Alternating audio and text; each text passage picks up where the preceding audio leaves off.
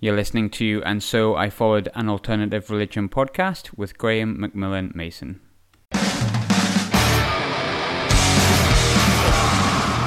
6, Kevin Devine.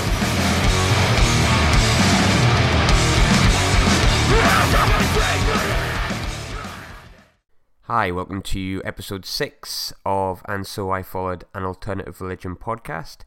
Probably the one that I've struggled to record the most and edited the latest because I've had an absolutely awful cold all week. Man flu, I don't know what you call it these days, but you can hear it in my nose.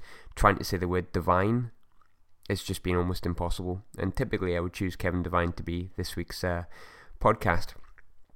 But yeah, welcome back. So it's been 2 weeks since the last one, which was with Tim Kasher of Cursive.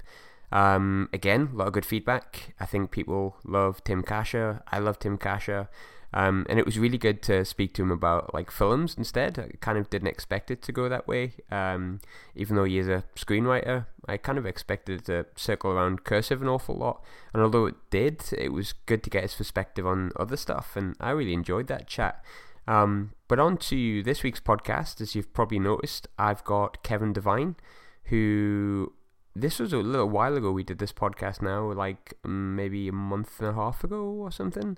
Long story short, the 10 questions that I did with Kevin Devine about 4 episodes or so ago, that was the first thing I wanted to put out, and I didn't really want to put stuff too close together, but I definitely wanted to put this out as soon as possible when I'd recorded it, because Kevin's someone I've been a big fan of for, it's well over a decade, like 15 years or something like that. And I met Kevin, it must have been about 15 years ago as well, at the first show, which was supporting Lucero, which I think a few people probably remember, in the Star and Shadow Cinema in Newcastle. Since then I've seen Kevin countless times. I'll be honest, I think it's around 20, but I couldn't tell you the exact amount. And Kevin always remembers me. We kind of have almost this friendship, not friendship, like we know each other, we know each other's name, we know each other's life, but to say we speak on like a regular daily basis would be a total lie. But that just shows you how nice Kevin is. I think he just has time for people who appreciate his music and what he does. And regarding the podcast, I think it's a real testament to the man that he is. We get really deep as usual on his past and what inspired him. We talk about Miracle of 86, which was his first band, which, it's always an interesting topic of how people, when you get into music, a lot of the time they want to be in a band, and then sometimes it deviates into solo stuff, kind of like it has with Kevin, even though it is sometimes a full band. And it's I find it quite interesting in the sense that he found that solo acoustic project quite early in his life, and we talk a little bit about what brought him to that stage in the podcast. And we cover a lot of other stuff, like his friendship with Manchester Orchestra, which created Bad Books. Of course, his friendship with Jesse Lacey, and basically all the things that he's been through in his life. And he's an interesting, sweet, lovely person. And if you do enjoy this podcast, and it is the first one you've listened to, I definitely advise you to go back and listen to the 10 questions, which was from about 4 weeks ago. Just a series of 10 questions I asked Kevin, which is actually pretty funny. And Kevin is a funny guy. I mean, sometimes you listen to his music and you think, he's a super serious, super clever guy, super switched on, politically minded, socially minded, but he's a funny dude. Like, he really is funny. Like, there's so many times when we've had like a chat and it just makes me laugh, and he does in this one like a lot. He makes me laugh, and he made me laugh in the 10 questions. But yeah, I've got kind of a cold, my throat's really sore, so I'll kind of just let the podcast speak for itself. But as always, before I do that, I'm gonna play a song. And I also would say, please keep chatting to me on the Facebook page and on the Twitter page. That's just cranking up every single week, and I love chatting, as you can probably tell, hence why I did this. and I love when new people chat to me. So yeah, keep up with it. If you enjoy the podcast, if you've listened to this one for the first time or you've listened to the last few, of course, subscribe on iTunes. If you just type in alternative religion, it comes up. Like, you don't need to put the full title in, because I'm aware now, like 2 months down the line, the title's probably longer than it should have been. Or if you're not an iTunes user, we are of course on SoundCloud, which is soundcloud.com/CFAR podcast. That's SIFAAR. So yeah, I'm going to play a song by Kevin just now, by Kevin Devine. There's so much choice, so many things I could have chosen, but I think I'm going to play one of his new songs, because sometimes I think with an artist you can listen to a lot of the older stuff and feel quite nostalgic about it, and definitely feel like that with Kevin's music, which has been with me all through my adulthood. But I want to play his new song, and it's called I Was Alive Back Then, from his new album. And I think the thing I like best about it is that, well, he describes it later on in the podcast about why he likes that song, and I very much feel the same about it. So I'll let him explain, I guess, later in the podcast of why. But yeah, without further ado, here is Kevin Devine and I Was Alive Back Then. All my lives are coming through, and even though there isn't room, I save seats for myself, invite them and wish them well. The way I feel and the way I guess I felt.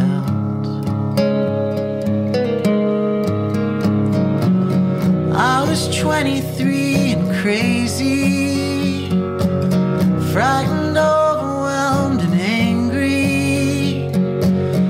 You said that's not how I see you. You treat yourself unfairly. Don't treat yourself unfairly. I was alive back then. I was alive back then. I was alive back then. I remember when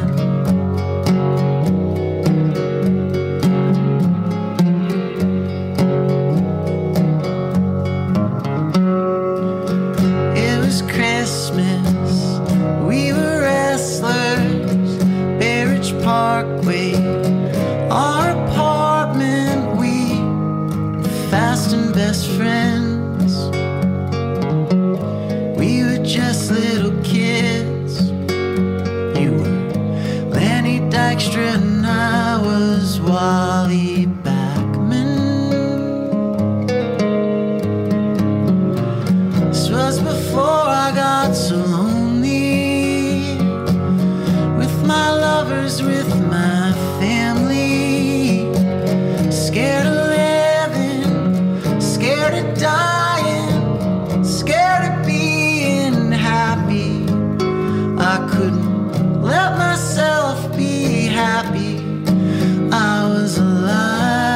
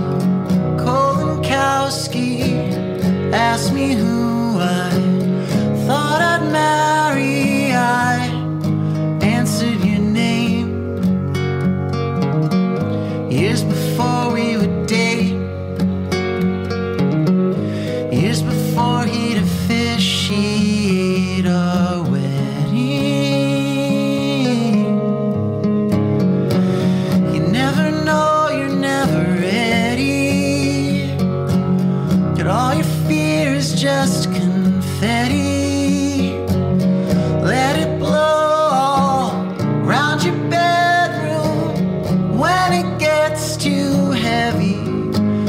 Don't let it get too heavy. I was alive back then. I was alive back then. I was alive back then. No one asks you if you're ready when they're handing you the baby. My mother said, son, you can't imagine. You'll have your mind blown, honey. You'll be crazy in love, honey.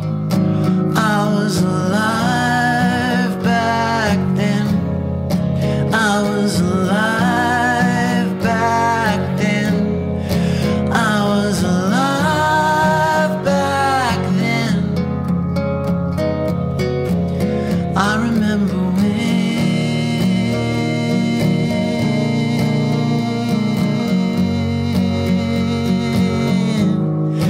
I was alive back then.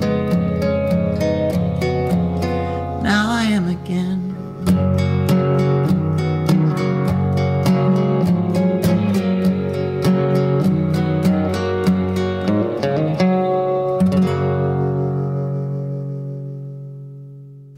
Hey, Kevin, how are you? I'm great. I'm happy to be talking to you. Awesome. How is the New York morning today? New York morning today has been, the sun's out right now. It's probably, I'm trying to remember it's probably about 15 degrees, 14 degrees, or your temperature. It's probably like minus 10 here. It's freezing, but it's not raining, Oh, is so it there's a really? start. Yeah, it's cold. Oh, damn. No, it is that. We've had a weird kind of schizophrenic winter a little bit where this week was actually very strange. It was, I'll do Fahrenheit because that's where my brain goes. It was like 71 and rainy one day, and then literally 2 days later it was like, 14 degrees Fahrenheit at night, which is like negative whatever the hell Celsius over there. So it was, we are living in extreme times, and the weather at times reflects that. Today's been gentle. It was a little rainy. Walked my kid to daycare, which is in my neighborhood here in Brooklyn, and went and got some coffee, got the day started, working from home this afternoon, finishing a song probably, hopefully, if the right words show up, and talking to you for a little while. Cool.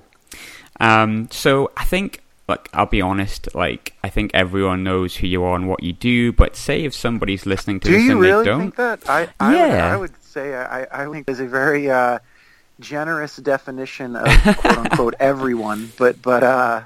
Just about, I mean, in the circle of people who may listen to this, and bearing in mind, I've been seeing you live for like 15 years. I feel like everyone should know or knows of Kevin Devine.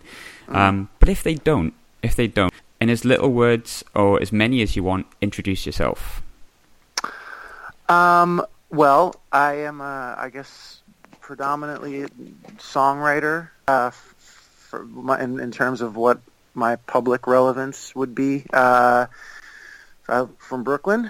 I guess I kind of make music that fits a few different places, and so that's another way of saying it doesn't exactly fit anywhere, which has been a blessing and an impediment at times. Yeah, but I make it's rock music that at times leans into things that are a bit more kind of songwritery, folky, I guess, and then other times are a bit like noisier indie rock, kind of punk adjacent. I wouldn't exactly say I make punk music, but I would say that there's fits of that spirit in it. That's definitely the... Oh, yeah, for sure. So, but it's also a kind of like power pop music. I think songs are pretty structured and pretty... They're mainly fixated on communicating something. Yeah. And I've been playing for a while. I've made 9 records under my name. I made 2 records and an EP under my old band, Miracle of 86, and then I've done 2 records so far in another group called Bad Books, which is me and the Manchester Orchestra guys, and then like a million little bits and bobs here and there. So there's a lot of music. Really put something out called Instigator in about close to end of the year last year that we're still kind of dragging around the world with us. So I guess that's a fair introduction. That is a good introduction. Yeah. That's better than maybe I would have done. So I'm pleased you did it. I'm glad I have to do it every day.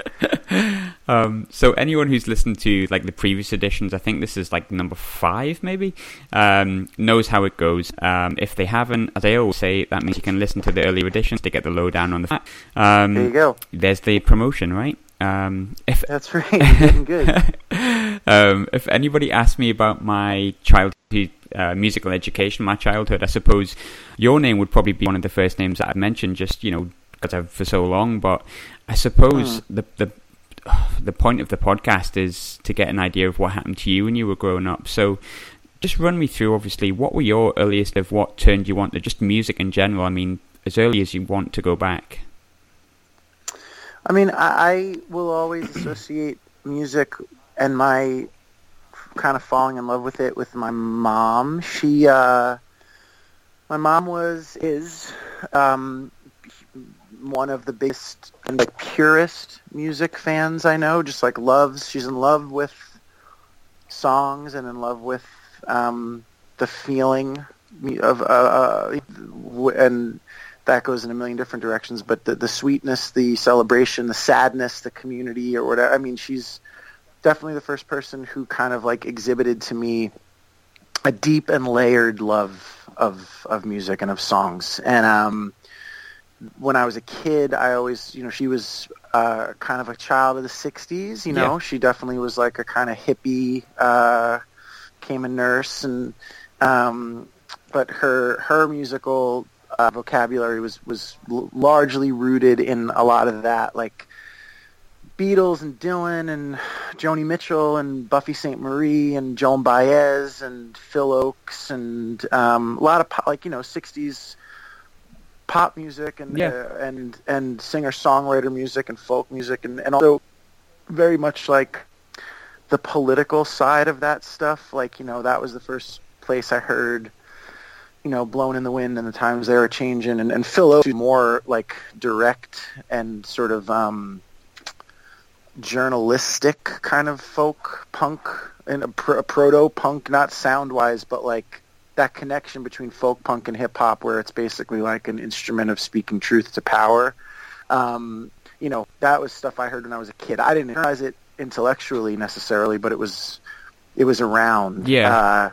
And I vividly remember, and I mean, there was also tons of like I had older brothers and sisters in the 80s, so it was like Michael Jackson and Bruce Springsteen and some of the weirder stuff, The Cure. My sister liked The Replacements. I mean, that was like probably the first like underground rock band I heard. I didn't know that.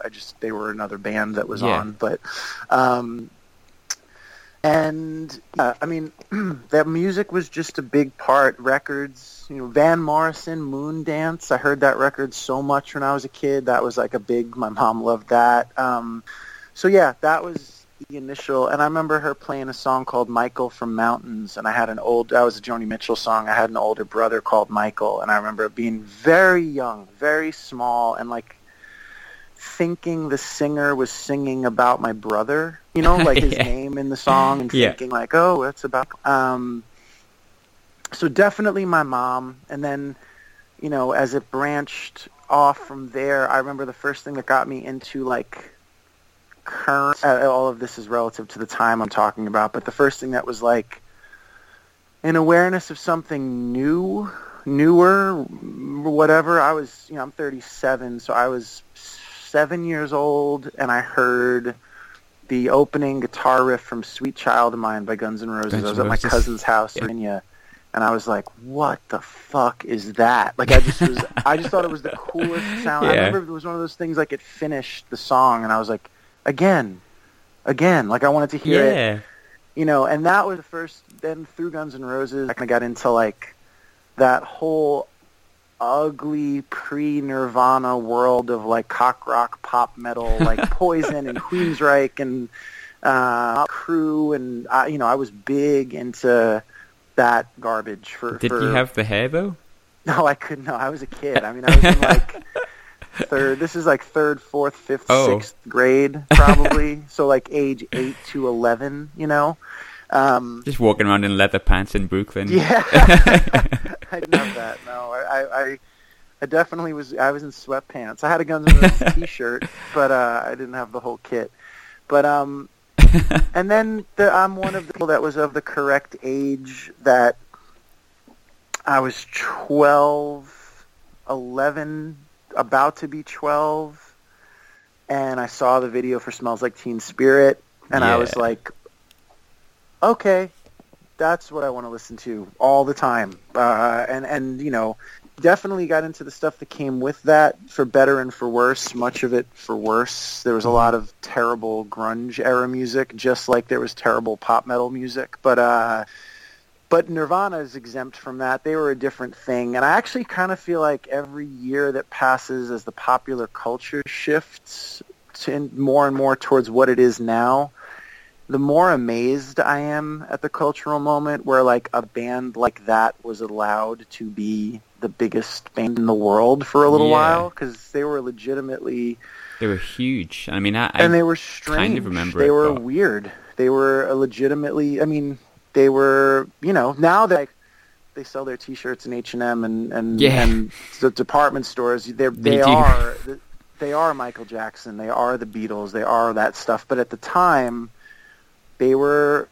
It's weird. Go back and watch like an MTV Music Awards the 2 years Nirvana was like around, and even in the context of the time they were in, watching them perform between like the Chili Peppers and Pearl Jam, or watching them perform between like Boyz II Men and Wilson Phillips or something, you're like, this is really weird. I was watching a video from the time when they released In Utero on YouTube, and it was like they went around like a college campus and asked children, like college kids, like what they thought of In Utero, and like some kids were just like everyone was like, yeah, I'm so into it, it's so cool. It's like these really preppy kids, like not that you can judge a book by its cover, but it was still kind of like watching it was like, holy crap, they were the biggest band on the planet at that point.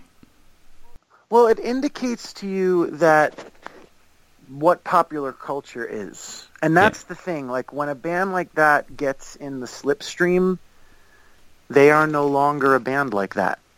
It doesn't mean that's through no fault necessarily. It doesn't mean they can't. The music they're making is not, like, it was such a weird record. It's maybe...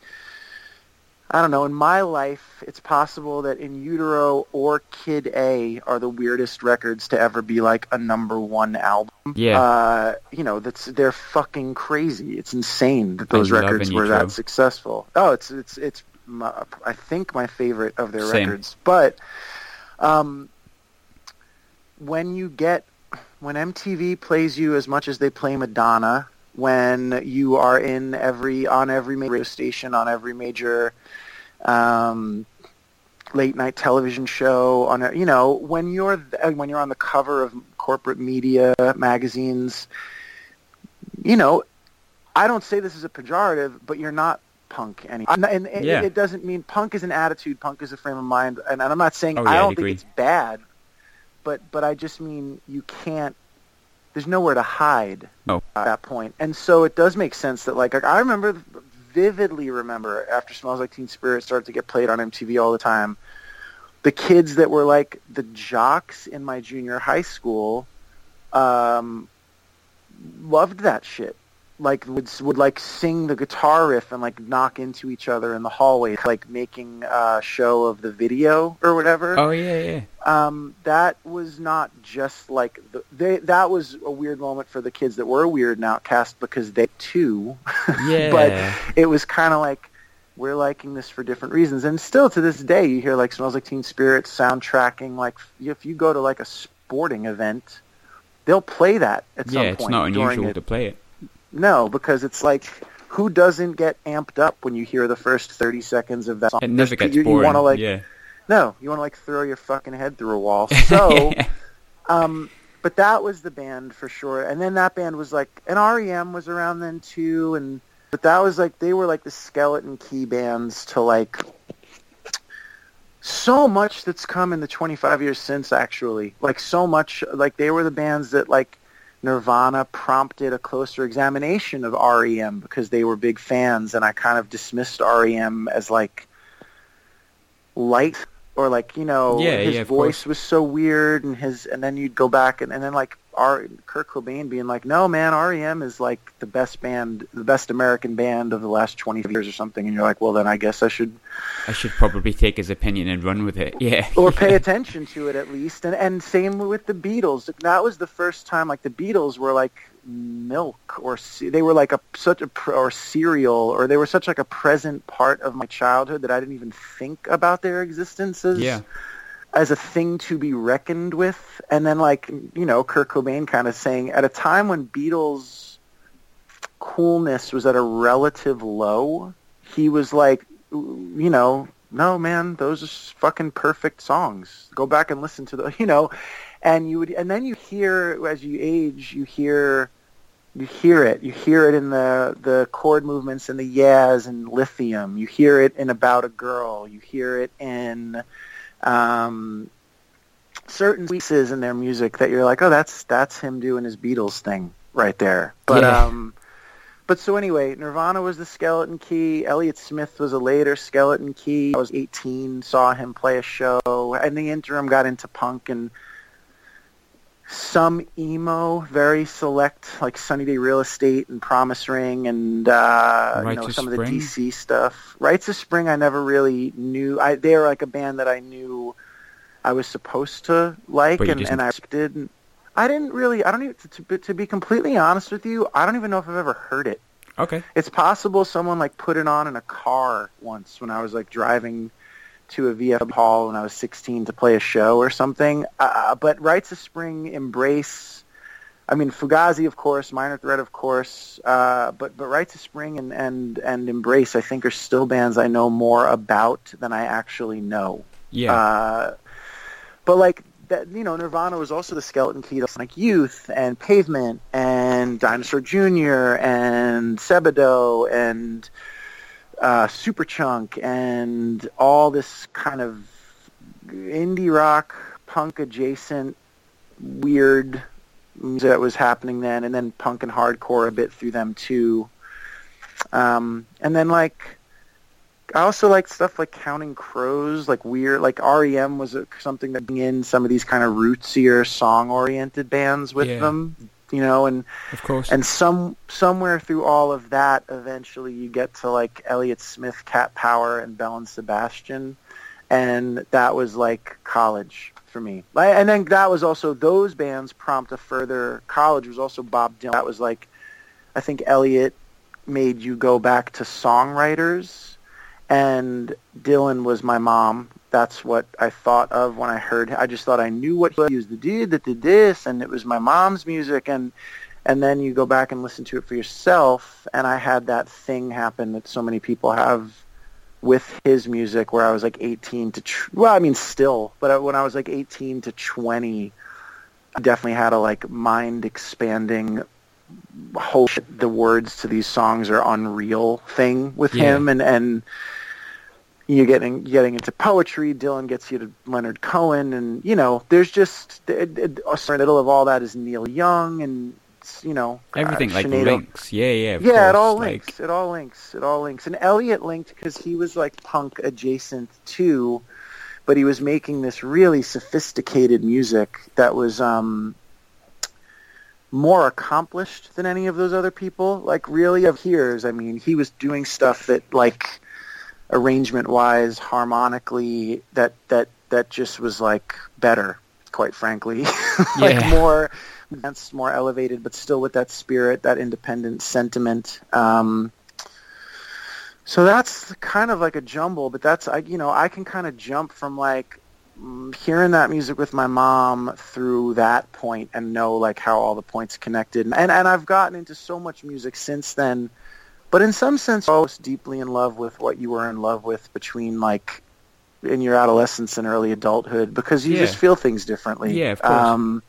It's nostalgic in terms of you remember where you were when you heard certain things, and you know, it's, you know, I get that, but how does it bring you to, or how did it bring you to sort of Miracle of '86? Well, Miracle was initially called Delusion, Delusion. When I was like a freshman in high school when I named that band, and we started to play on Staten Island. And I think we were brought to that by I was brought to playing music with people by, I was writing songs from the Guns N' Roses time, like sitting in class. Like I wrote poetry, I wrote short stories, I was like Edgar Allan Poe obsessed and Charles Dickens, and I would write that stuff in class, and that was kind of like the thing I was good at in school.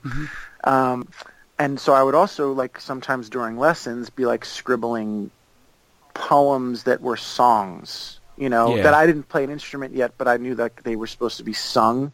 And those were like, I'm sure, just me trying to write like these like lyric horror poems like Edgar Allan Poe, or write like Axl Rose lyrics, being a kid and just trying to like mimic the things you were listening to. And then that, of course, became like Kurt Cobain and Eddie Vedder and whoever else. And then I think in 6th grade I started to learn guitar. I took a class in public school in New York, which I'm sure is not offered anymore. That was like an acoustic guitar class. They taught you some basic chords, which was kind of enough to write a song with. And then I took like 4 months of private lessons on Staten Island and just like asked the guy to teach me fun Poison songs and Stairway to Heaven and stuff like that. And then like, you know, would get those like tablature books and try to learn like Guns N' Roses songs, and that was really challenging. And I would just listen to cassettes over and over again and stop, play, stop, play, stop, play. No, those aren't the right notes. No, those aren't the right notes. Till you like found something that was sort of the right notes. And then Nirvana, Nevermind in specific, was like power chords and basically fairly simple song structures. And I could sort of play Smells Like Teen Spirit. Like I could sort of play that and sing it. And I was like, oh, they're in a band and they play like this, so you can be in a band and play music like this. And so I think that started, my first bands were definitely like reactions to what I was listening to, like kind of grungy alternative rock, punk rock, you know, bits of like Smashing Pumpkins and stuff like that. And that was like, you know, end of junior high school, very beginning of high school. And then we kind of started to play shows. We had another guy, at one point we were a 3-piece with no bass player. And the lead guitar player, his name was Jimmy Gaffigan, now goes by James Gaffigan, and was the chair of the Cleveland Symphony Orchestra, and is now, I believe, chair of an orchestra in Switzerland. He was like a kid that had, I wrote songs. He was like in 7th grade, flawlessly playing every Metallica guitar solo, and you were like, oh my God, how is he doing that? You know, like I was struggling to play Lithium, and he was like playing the leads in Metallica songs with his eyes or whatever. So, you know, we played a show at a dance that was like a fundraiser for a muscular dystrophy association, and we played like 2 original songs I wrote and 3 like Nirvana or Stone Temple Pilots covers or something. And then our bass player Chris saw the show and was like, you need a bass player, and you need to, you know, write. He was 2 years older. He had like all these ideas. You need to write songs and less cover songs, and so we like had him in the band. And then Jimmy basically immediately left because I think he was like, I'm going to go be a, you know, chairman of an orchestra somewhere in 20 years. I don't need to be in this band anymore. And so that band, me, Chris McGowan, and a kid called Joseph Martin, we were Delusion, and we started to play on Staten Island, and then, you know, eventually you play in Brooklyn, you play on Long Island, you play in Pennsylvania, you play in New Jersey. You know, we were like kind of starting to kind of make the regional punk, hardcore, emo racket. And I was getting into like, some of the songs were like my attempt at a Pavement ripoff, attempt at a Superchunk ripoff, and then my attempt at 20 more Nirvana ripoffs, and then my attempt at a record's worth of Sunny Day Real Estate ripoffs. And, you know, like you're trying to kind of just imitate the things you're listening to at the time. I wasn't really like. course. Yes, and I wasn't really going back yet. I wasn't really like writing my, Dylan ripoff or Beatles ripoff or series of attempts to write a song as good as Elliott Smith ripoffs or whatever. It just was like you're kind of emulating what's there. And also emulating, like, I was a hardcore kid and I wasn't going to write hardcore music, but I had to write music that was energetic enough to be performed on hardcore shows, Yeah, of course. Even if we were like the melodic out, you had to still like be able to play next to like some fucking crazy hardcore band that was going to like... You had to fit in some way, yeah. Yeah, be very physical. But at those shows, I was still getting up and playing like an acoustic song every night, or a song that was just me. And that was like, to me, that was REM, that was Nirvana Unplugged, that was fucking August and everything after, that first Counting Crows record. That was like a sweetness thing. And Sinead O'Connor, who I got into when I was around that age too, that was like a confrontation. I thought she was so confrontational for a pop singer. Oh, yeah, she still is, I suppose. Yeah, I think so. As much as she doesn't release stuff as much as she used to, you can still like hear sound bites from stuff she said, which is still kind of, in some cases right, some cases I'm not sure, but she's still confrontational. Yeah, unflinching. Yeah, definitely. Right or wrong, she's not afraid to say what she feels. Yeah. And so, that was all. And there were people early on, like hard kid I really respected that were older than me, that would like, they would be into the band just fine, but when I would get up and do that thing, they would be like, I vividly remember that. I remember like these two guys that were like the kinds of Ian MacKaye, Henry Rollins figures of our scene. One was like the charismatic frontman in a band, and the other guy was like the made everything happen, booked shows, had a distro, had bands from out of town sleep on his floor, very much those archetypes. And I remember them independently being like, that's what you should be doing. You should be doing that. Like the kind of folk singer thing. Because there was something about the way it communicated that they felt was more direct. And I feel like I've spent my whole life in music kind of vacillating between like wanting to step on the distortion pedal and wanting to like be a folk singer. And so I try to be both, and then a bunch of things in the middle. But that definitely goes back to all of this that we're talking about, all the different data, all the different, they're all just songs. And whether it's somebody, through a fuzz box with a loud drummer straining his voice, or whether it's someone sitting down with an acoustic guitar and like confronting you that way, that's where it all came from. And so I definitely feel like that time period is still very much embedded in what's happening now for me, even as I draw small dots that go back to like Delusion playing at VFW halls in fucking Staten Island 1996 or whatever. And then Miracle became the band's name when we were asked to be on a compilation by this label Deep Elm Records, and they were doing this series called the Emo Diaries. And they asked us to be on the second one, and they were like, if you look back at it now, like Jimmy Eat World was on that, and really? Texas is the Reason, and the Promise. They were like, I know the name. Like, there's not too many years between us, but I remember Deep Elm from just when you mentioned it. I was like, I know that. Like, should I know that? But Jimmy Eat World are huge now. They were a New York thing that then moved to like Kentucky or something. John Zutch was the guy's name, and like, I think we were all kind of feeling like we'd outgrown. Delusion is such a kid's band name that we were like, well, we should name it something. And that was really the time period where I was probably closest to emo music. And I was like, Miracle of 86 just sounded like the name of a band we would have played with. It was like, it felt like that kind of band. And it was a little nod at childhood and the Mets, and they won the World Series that year. And that thing emo does, which is like immediately nostalgiizes or sets in sepia tone something that's kind of small and personal, and makes it feel bigger and more meaningful. And, and then that happened. Miracle started to kind of quickly, like, we were on that comp that got like national distribution. The song was received well. We played that was the first time we started in Manhattan, like at clubs, like the Mercury Lounge and Brownies and CBGBs and the Wetlands and all these like kind of famous turn of the century, late like 90s turn of the century New York like rock clubs, Coney Island High, this punk rock club. We were doing all of that stuff, and then we were a three-piece through all that. I met this guy, Mike Robertson, in college who liked like a lot of the bands I did and a lot of like indie rock stuff and Blur and Springsteen and all this shit, and he became the lead guitarist.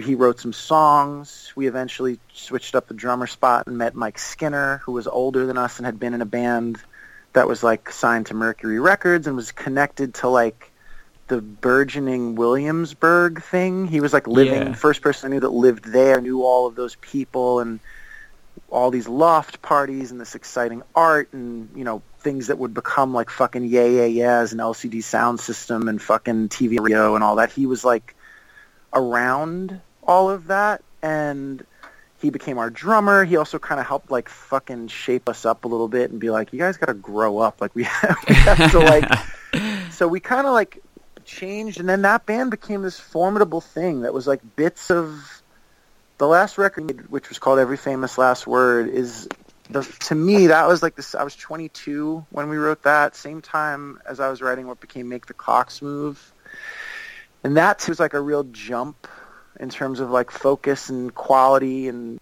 just identity. Like it felt like I was writing stuff that felt more like me and less like a pastiche of all the things I liked. Something you're a bit more comfortable in. I think anyone who creates, I know what you mean with that on a completely different scale, but yeah, like the stuff I write now makes me feel like it's me, as opposed to what I did when I was like 19. It was kind of like, yeah, so I get that. I totally understand that. Yeah, and I think that, you know, you can feel it in the moment. You're like, oh, this feels cool. But you don't necessarily know that until later, you know. You kind of like look backwards and you're like, oh, that's 2002 is where it feels like it turned like towards like I kind of started to figure out what I was trying to say, I guess, and how I wanted to say it like aesthetically. And that band got really, I thought, really good, and we started to play more around.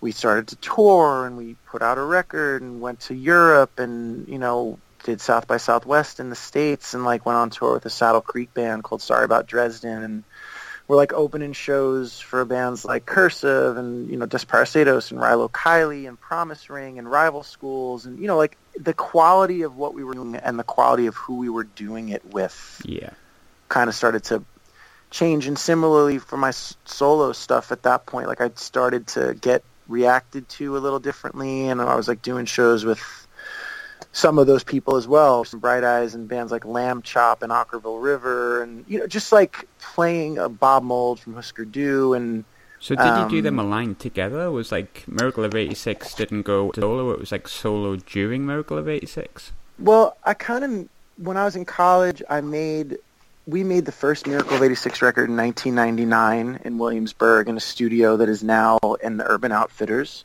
because that's the March of Progress. Yeah. And I made Circle Square, the first record I put out under my name, on a very small label in the States and on a somewhat larger at the time label in Germany called Defiance. And those... Cologne?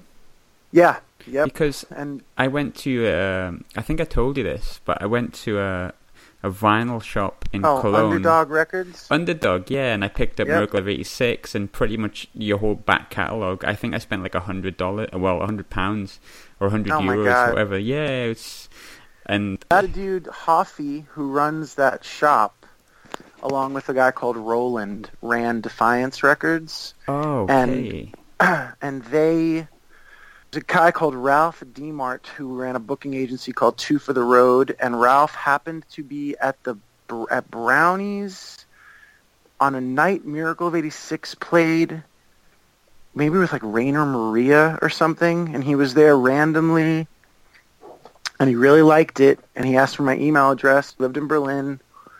We emailed. He said he had a tour going on for a band called Kofax and asked if I wanted to open for my solo stuff. Because I think I gave him Circle Gets the Square.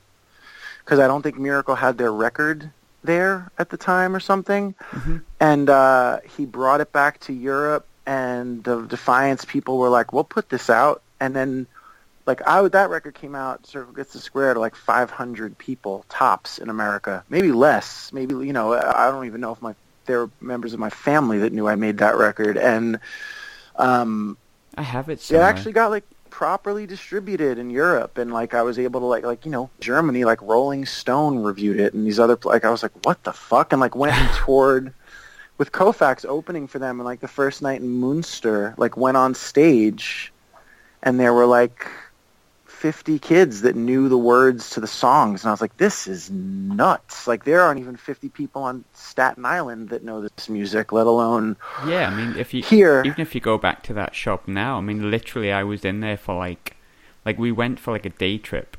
We were staying in Frankfurt. It was like my wife's brother's wedding, who is to a German girl, and we drove like over to Cologne, and we looked for some vegan food, and we found this place, and I was like, oh cool, there's a vinyl shop next door, and like they had like every brand new record, every Kevin Devine record, Miracle of 86, and the guy like was so quiet. If you need help, just let me know. They had like every Converge record. It was the most insane record shop, and I stayed there for like 3 hours just shopping. It was a little bit disturbing if I'm honest, but no one was that long in a shop. They definitely, I mean, they were Defiance in the mid-2000s was like doing really well. They had a couple of German bands that were like real things, and they put out what's that band? Oh my God, Portugal the Man for a long time, Lotto for a long time. Who in Germany, Rocky's like still playing 500 capacity rooms. Like people are. I say that not as a disparagement to what he does anywhere else, but I mean, like in Germany is probably the place he's still like the commercially. Yeah. He does quite well in Europe. He's like, I think he does okay over here. Like I'm honestly, I'm not a huge fan myself. Just not my thing. But I have loads of friends who are like heavily inspired by what he does, and like he does okay here too. I think he does best on the continent, and then it seems like Europe, England, and America, it's the same. But it's okay. But I think over there he's still. Huge. We played a festival together, and I think he headlined the stage I was on, and there was like a full, there's like this kind of weird little, what's the word I'm looking for? Like bleacher seating kind of thing, like sloping upward. And it was awesome. It was like a full crowd, and it was nice to get to see that. But point being, they were happening at the same time then, because nothing was happening. We were just making stuff. It wasn't like we thought, like I wrote a bunch of songs when I was at school that were acoustic songs, and they were not songs, and I was like, well, I could just sit on this, or I could like make it, not thinking really much of anything about like what it would be or not be. I was playing show work, and that to me was like, all right, cool, we're on our way. We're able to play like any club we want, and we're playing with good bands, and I'm still a student, and this is great. Do you know what I mean? Like at that point, I was like, we made it. Sometimes you don't look at it from a career perspective or what you want to do. That when you first start a band, you just want to be in a band that can play shows to people who give a fuck. Like, yeah, and I was aware of the fact that, like, I guess I never had an expressly careerist bent about the way I looked at my career, but I was acutely aware of the fact that I didn't really want to be doing anything else, and I was definitely, like, making choices in my life toward creating as much space as possible to do it as much as possible. Mm-hmm. But I was not thinking about, like, taking over the world or getting rich, or if I had grand designs, they were probably, like, modeled on the kinds of bands I'm talking about, where I thought, like in my head, my booking agent in the States and I had, like, a thing about this once where he, like, was kind of, like, busting my balls a little bit, but he was like, we were talking about all this stuff, and he was like, but do you understand Nirvana and R.E.M. and Bob Dylan are, like, the biggest pop bands ever? Like, these are people who, like, sold millions of records for major multinational recording corporations and were like totally used the media to become celebrities. And he's like, you act like these bands like fucking stopped, like they peaked at like the Bowery Ballroom or something like that. Or the Deaf Institute or whatever. And in my head, that's because that's kind of how I think about it. Yeah. I don't think about it. To me, it's like irrelevant, immaterial, and on some level that Nirvana, Bob Dylan, REM, whoever became for a minute, or for, in Bob Dylan's case, and fucking, you know, his entire adult life, became like, you know, fixtures of popular culture. I just see it more as like the idiosyncratic things about them that made them interesting in the context of the culture at large. And so I always just wanted, even Elliot, like, Elliot didn't get famous, but he got too famous because it fucked him up. I don't think fame does anything good for anybody. I think it just makes people fucking crazy and expect too much of things and disassociated from what normal people's lives are like. And I think most people that are pursuing kind of experience are pursuing it from a place of thinking there's something wrong with them that getting that will fix. Yeah. And I just don't know many people that get there and actually feel fixed by it. Most people I know that have gotten even close to it either rejected it because they felt like it was making them crazy, or get swallowed up by it and get made crazy. So anyway, all of that was to say I wasn't thinking about like taking over the world, but I somewhere in my head was thinking of making enough money to rent my apartment from music, you know, or something like that. And eventually what happened with Miracle and the solo stuff, and there's probably 5 different stories about this depending on who you ask. The best I can recall and the best I can access given years of processing it was they were happening at the time, but when we started to, on the course to Every Famous Last Word, it was clear that the band was getting more serious. We were on a path. There was a plan. You know, we were like starting to kind of get a little bit of attention paid. And there were already fractures and frictions within the band because that's what bands do, especially young men who drink and do drugs. And so I had started writing songs again that were like, you've probably heard the record Make the Clocks Move, that were like these folk songs or whatever, pretty spare. And I was showing them to the band, and the drummer was very into it, wanted to play on it, wanted to produce it, wanted to be like in it. Whatever he's like these. He was essentially like, not his words, not mine. I think you are going to be a great songwriter, and I want to be connected to your writing. And his thing was like, whatever the fuck you do, I want to do it. And so my thing was like, well, let's find a place in Miracle, this stuff to live, because there's a lot of great bands that are a lot of great things. They're not just great loud bands, but they're, you know, they do a number of things. And I think in my head, I was like, why can't we be Wilco, or why can't we make a Nirvana Unplugged every once in a while, or why can't we be REM or one of these bands that can wear a few different, or the Beatles or whoever, and wear a few different hats, write a few different kinds of things.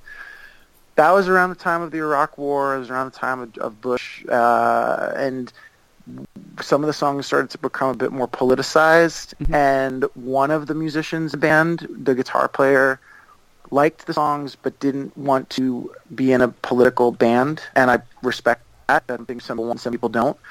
And the bass player, it was a little bit more personal. That makes sense because growing up, he felt like I was moonlighting on the band, or I was like trying to like,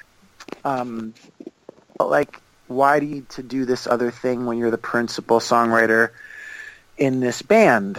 And I would be like, well, because I just wrote 15 songs that don't sound like the record, and if your suggestion is, you know, if I can project that over 10 years, I'm supposed to write 150 songs and not play them because you don't like them or whatever, that doesn't feel like it's going to be a tenable path for me. Butt heads on, but eventually, I mean, and there was some like kind of silly nastiness that got spread around, you know, back and forth. And it happens. regrettable stuff that happens, but that's so Make the Clocks Move was born out of parts of that band. To me, parts of that band rejecting it, and I was like, well, cool. I'll just make another one of those records I made, and again, nobody's gonna like buy it. I'll just put it out, or I'll just make it and see what comes next.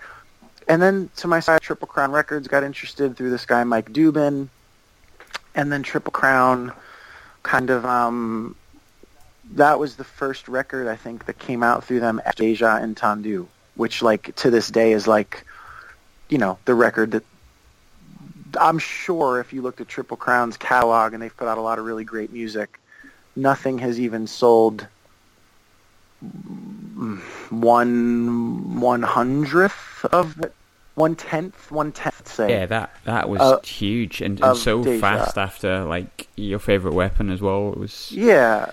So I feel like and he put that out too. So I mean, I'm sure he's probably sold in the vicinity of 800,000 to 1 million brand new records. You know, so you know.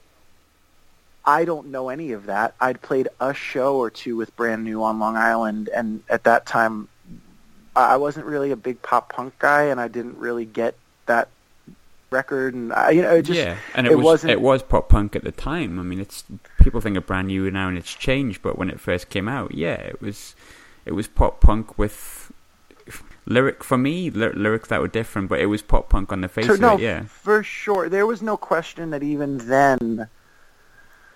I remember in my drunk, youthful indie rock snobbery seeing them play and being like aware that they had charisma, aware that they were like enthusiastic and the kids were reacting to it, aware that Jesse had a thing that even in that context felt like it was brushing up against the corners of that context already, and he was like kind of already on his way out of it to some extent. Yeah. And I liked them. I liked them as people, and I remember liking him a lot. And that we were kids. I mean, I'm talking 1999, 2000. But I remember. But I also was just honestly, even that I didn't like their band, I didn't really know it. Because I didn't really sit with it, and I didn't really know what was happening with it. And then, Miracle had put out Every Famous Last Word through a label called Lakeshore that had done like a Granddaddy record and some other stuff. And we had done South by, we had done a U.S. tour, we had done a Europe tour. And the band was like not getting along very well by the end of the Europe tour. Yeah. The Clocks Move had been recorded. We got home from Europe. The band kind of sort of broke up in Europe, but finished the tour and like agreed to go home and address me home.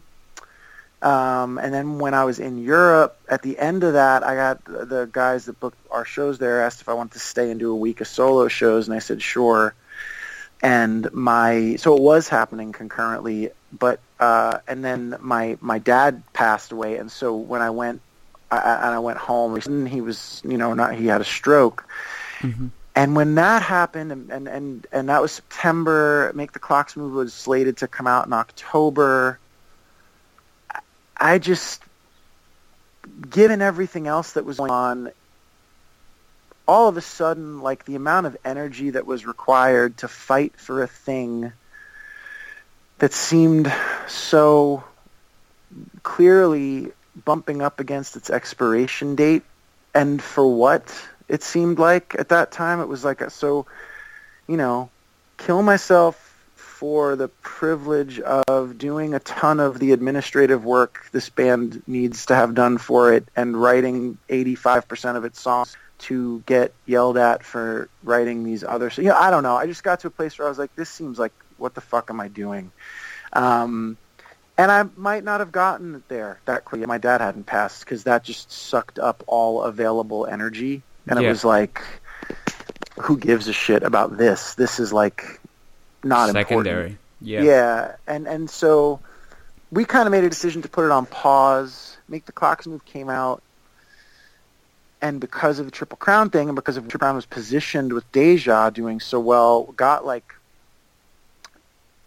just way more attention than I thought. And by the way, it probably still sold 2,000 records or something at the time, but got like just way more press, and you know, like the Sunday New York Times reviewed the record, and Rolling Stone, and all these like places at that point that were like Paste and Harp and all these magazines that are now kind of half dead were like very visible then. Yeah. I remember kind of being like, oh shit, like this is... Yeah, that's the moment. Yeah, this is doing This all right. is different. This is, yeah, something's different. Even I was playing shows to fucking 50 people still, or 40 people, whatever. It was like, oh, this is different than it was 2 years ago. And this is different than even with all the enthusiasm around what was happening with Miracle, that was not happening for Miracle. Like, we were not getting that kind of press attention and stuff like that. So, you know, then like what the next while was doing, I just was doing shows and kind of putting my head together. I did some stuff with like Dashboard and the Weaker Thens in the UK and Europe, and then spot shows in the city. We couldn't really get on tour, and then Miracle ended up doing one last tour the following summer in Europe to honor the label because they did such a good job for us, and that was it. Miracle finished like in 2004 and didn't play a show again until 2013. But yeah, anyway, that's a really long, because it's a really long winding thing. The point is, it was, I think all of it connects, all of it gets me to Miracle Delusion, to the solo stuff, because all of the material is in some way a reaction to all of this music I was taking in. And I think I just absorbed so much of both sides of it that I was writing both sides of it, and the specific band I was in could not really be the conduit for that. Maybe another group of people could have. Maybe if I was a different person at that time in my life, it was a huge thing. It's always like, it's not all. I don't in any way mean to intend to paint a picture that we were kids. Those guys were of course doing what they were doing, and I was doing what I was doing. But it just felt like there were a million reasons why that was not going to work. But one of them was that this material writing wasn't going to work. And of course, the irony is that over the course of my career, I ended up kind of moving not back to, but at a different kind of expression of some of the sorts of sounds that Miracle was fucking with towards the end of its life. I think that a record like Instigator and parts of something like Bubblegum, there's a bit of Miracle in there, but I also think it's more like a 34, 5, 6-year-old writing that stuff than like a 22-year-old writing that stuff. But, you know. And it's funny, I mean, we spoke at the Glasgow show, which was like, last month maybe? It was a month ago, a month and change, yeah. And it's like, I remember discussing, I'm saying like, oh, this is like the 15th time I've seen you, like I can't believe I've seen that many times, and I've been seeing you since I was like 17 or whatever. I'm like 30 now, and I remember like discussing kind of how it was kind of weird how we'd sort of almost grown up together in a kind of odd way, if that makes sense. I remember you saying that. And I remember, it's funny you should mention about how you were writing political stuff and there was members of your band that didn't necessarily want to do that. And you mentioned obviously about going on to Triple Crown at the same time as well. And I think, you know, if I remember rightly, around that sort of period when, I mean, I think you've always had a political aspect, but I think, you know, there is sometimes people worry about writing things politically because it puts like a new face on what you're doing, and it also, in a really bad way, which it shouldn't be, it does almost present a risk. But I remember when we were talking about it, and I was saying, you know, maybe when I first listened to your stuff, I wasn't that politically aware, and I feel like your music's helped me be politically aware, and where I am now is like, I'm really politically aware. But, you know, how important do you think it is that musicians kind of forget what risks that could be and carry the baton, if you want, for things like social injustice, like Private First Class, Fiscal Cliff, stuff like that really struck a chord with people? But how important do you think it is for, maybe not always political reasons, but like social injustice reasons, or like social aspects of what goes on? How important do you think that is for a musician to carry that back, if you will? Well, I mean, I will say, you know, it's important to me. I don't know that I feel qualified or comfortable saying what should or shouldn't be part of the songwriter or musician kit or the public figure kit, or I think it's important in the sense that I write songs about personality. I write songs about the nature of being a person. Mm-hmm. And that's about the only thing I could point at as like a through line through all of my music, is I think I'm like poking at the corners of personality, what we think about, what we turn around, what it means to be a person. And I think there are like small private ways that that are more maybe like, I don't know, philosophical, whatever, that is a fascinating subject to me. Behavioral is a big one. And then there's like larger ticket ways where it's like how we connect to one another and to systems of power, and how empathy is a real tool to get you to be less fearful and angry and judgmental. This is all self-directed. It's not like always, if I'm pointing a finger out, it's because I'm pointing 4 fingers back. I'm always considering like my complicity in this stuff, my role, because we all play one. Me too. And I think it is, just to me, it would seem like artistically and intellectually dishonest to not write about that stuff on some level, because it's happening. It's happening just as much as making noises with my kid, or thinking out family, or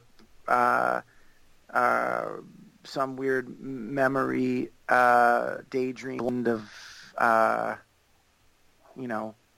some druggy episode, or whatever. Like thinking about what it means to relate to people, thinking about just stories. It happens. Part of the story right now is like, and always, but and undeniably to me, the last long time, is like, what's happening above us and how we connect to that. But I have very close friends that are musicians that don't feel like that at all, and that feel like it's in fact like church and state, and I don't think it's my job to tell them that's not true, because it's not true. Everybody's prerogative, mission is different. I can't not do it on some level. Like, I can write songs, obviously, that aren't expressly about that. Even when I'm trying to write stuff that's like broad or simpler, it sneaks in somewhere. Some kind of like, and not always just the social justice thing, but just some kind of like specificity thing that's like, I try to write in a voice that isn't mine, and always end up writing in my voice. And so, I think that what I think about with that, though, that connects to something else we talked about like an hour ago, is less and less inclined to like go. I will like spread things as I think they are important. I will spread things that through like, there's like writing about something, singing about something. There's like what you do in private, and then there's like the sort of social media performance that is now part of like being a performer, musician, or a songwriter, or whatever, a private citizen, and anything that I do feel like less responsible to like retweet every petition I get sent, or put up a picture on Instagram that indicates every time I think about one of these issues that I stand in silence. Sometimes I do it, and a lot of times recently I'm like, part of that feels a little bit like saying like, look, me too. I think it too. And maybe that's what we need right now. Maybe we need like, of course, because there's so many people that feel alone or disenfranchised, need to feel sane, and maybe it helps. Yes. But I also feel like a lot more circumspect about that for some reason right now than I even did like a month ago. I really do. It might just be the deluge. It might just be being home. It might just be, but I feel just very aware of this like the constancy of that thing right now, like the side taking and the message expanding, and I kind of feel like I'm wrestling with its utility, and I'm wrestling with its, what's the right word? Value, I guess. I don't have an answer to that. I'm just speaking to it. There's an open-endedness to it because I'm just kind of like not totally sure where to land. But in terms of writing about it and trying to align my politics with what I write about, I feel a responsibility to do that. That is equally rooted in like growing up in a working class family, hearing that folk that my mom played, hearing that hardcore and punk music that all those other people were playing and I was playing too, and just trying to like grow up in a world where no one's going to be, we can do a little better, seems like, for each other. Yeah, like, that's a really good way to sum it up, I think. That feels imperative to me, but I can't say it should feel imperative to any other band or songwriter. It's kind of, that is a personal choice. An individual choice, yeah, very true. I think so.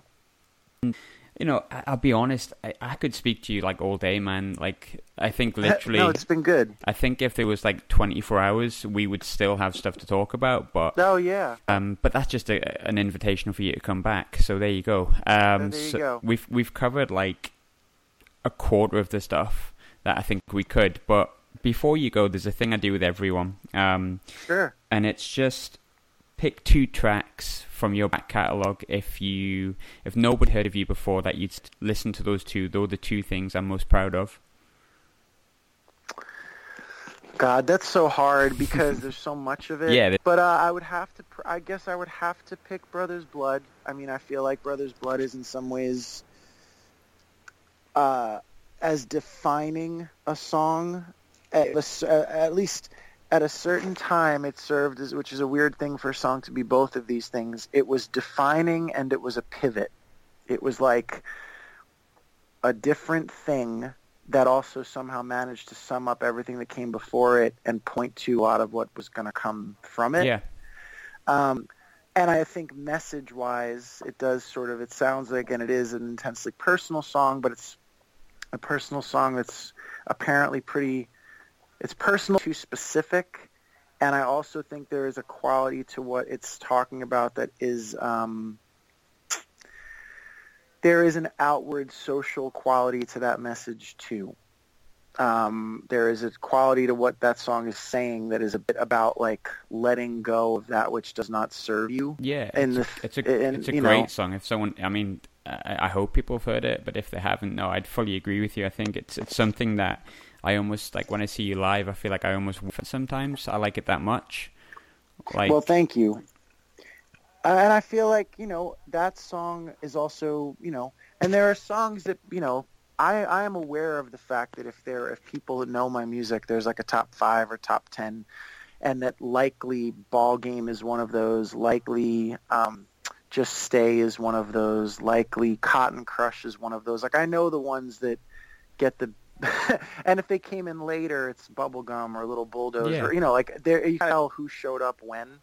But right now, for me, I would probably say I Was Alive Back Then. I mean, to me, I feel like I Was Alive Back Then is a song that is particularly, it connects a lot of dots through everything we just spent an hour talking about. It feels very reflective, is it? Like, even the way, like, when I watch you live, I feel a lot of the time I don't see you perform. I do feel, and it's funny you said you wrote poems and stuff when you're young, because I feel like you tell a story of like your own sort of life, and I feel like when I seen that for the first time at Glasgow at Stereo last month, like I felt you were reflecting and you were kind of like not pushed out, being like, I'm comfortable with what I'm singing about being in the past, and I'm comfortable with where that is at in my life, if that makes sense. It does. I mean, that's the goal, that's the effort. I don't know, sometimes you feel more aligned with that than others, and sometimes you feel itchier in your skin, and the magnet of nostalgia can be warping and strong and unfair. But that is a song that is an attempt to kind of reconcile a bunch of those selves, and there are very specific details in that song, but I feel like there are also moments in that song that are broad enough that they override the specificity of that. Like, people can still relate to it even if they have no fucking clue who Lenny Dykstra and Wally Backman are, or who Kevin Kolinkowski is, or whatever. I did make it hyper specific to my life in the service of something more everyone has, whether it was Batman and Spider-Man or football players from Manchester United or something. Everybody has those childhood heroes they played at with their brother or their best friend or their sister or whatever.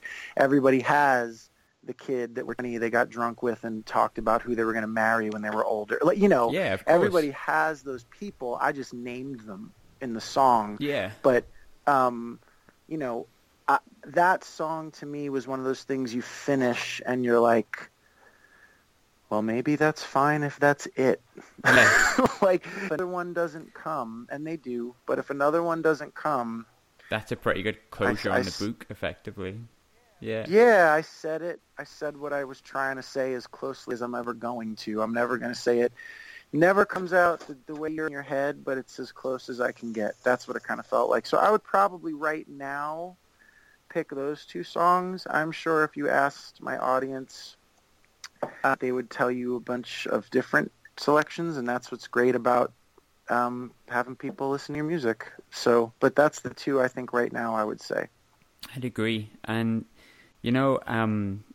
I really want to thank you for the story you've given today and the time you've given to me and to people who are listening. I think, I'm sure I don't speak alone here, but I've loved what you did for such a long time, and I genuinely hope that I personally always have that.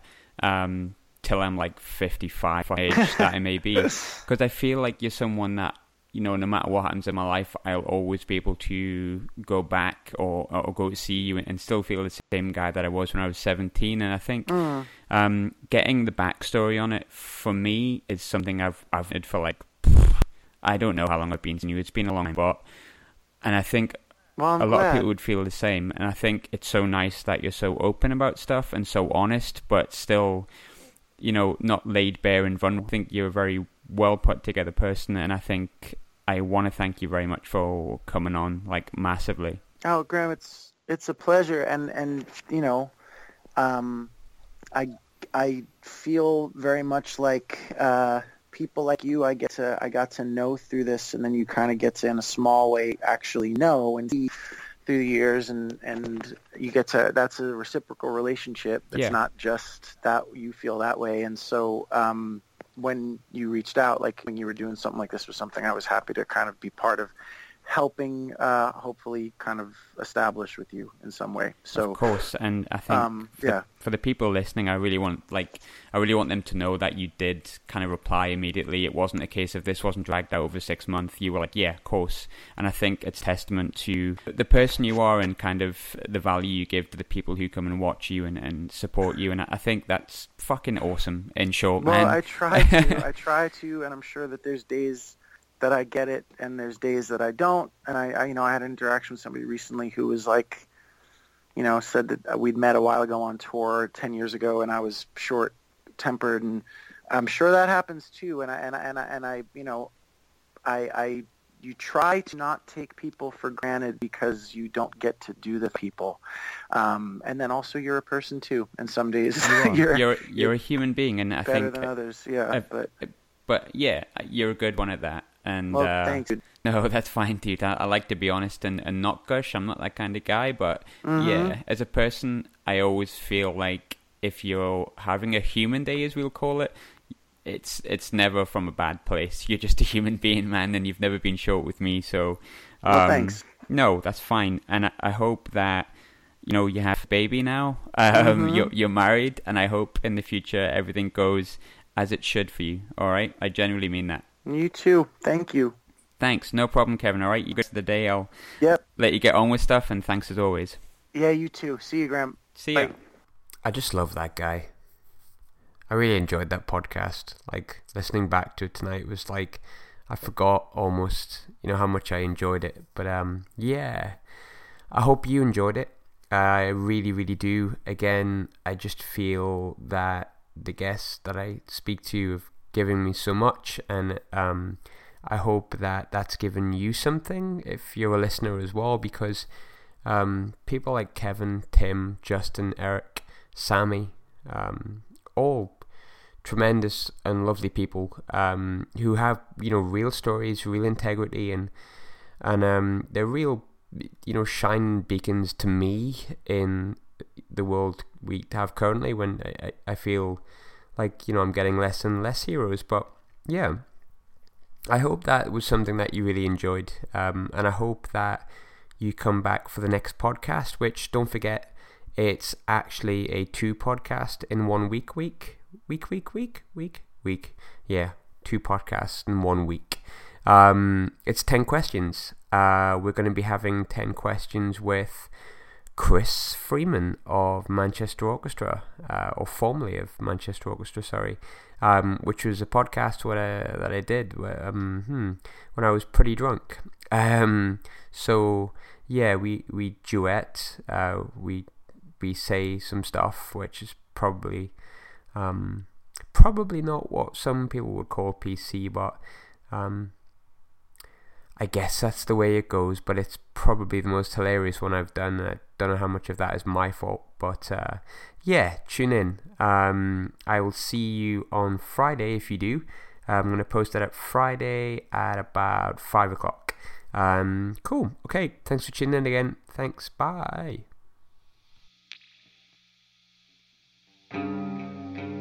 Daydream dying, cover corner, jigsaw mine, black side, floodlight, halls of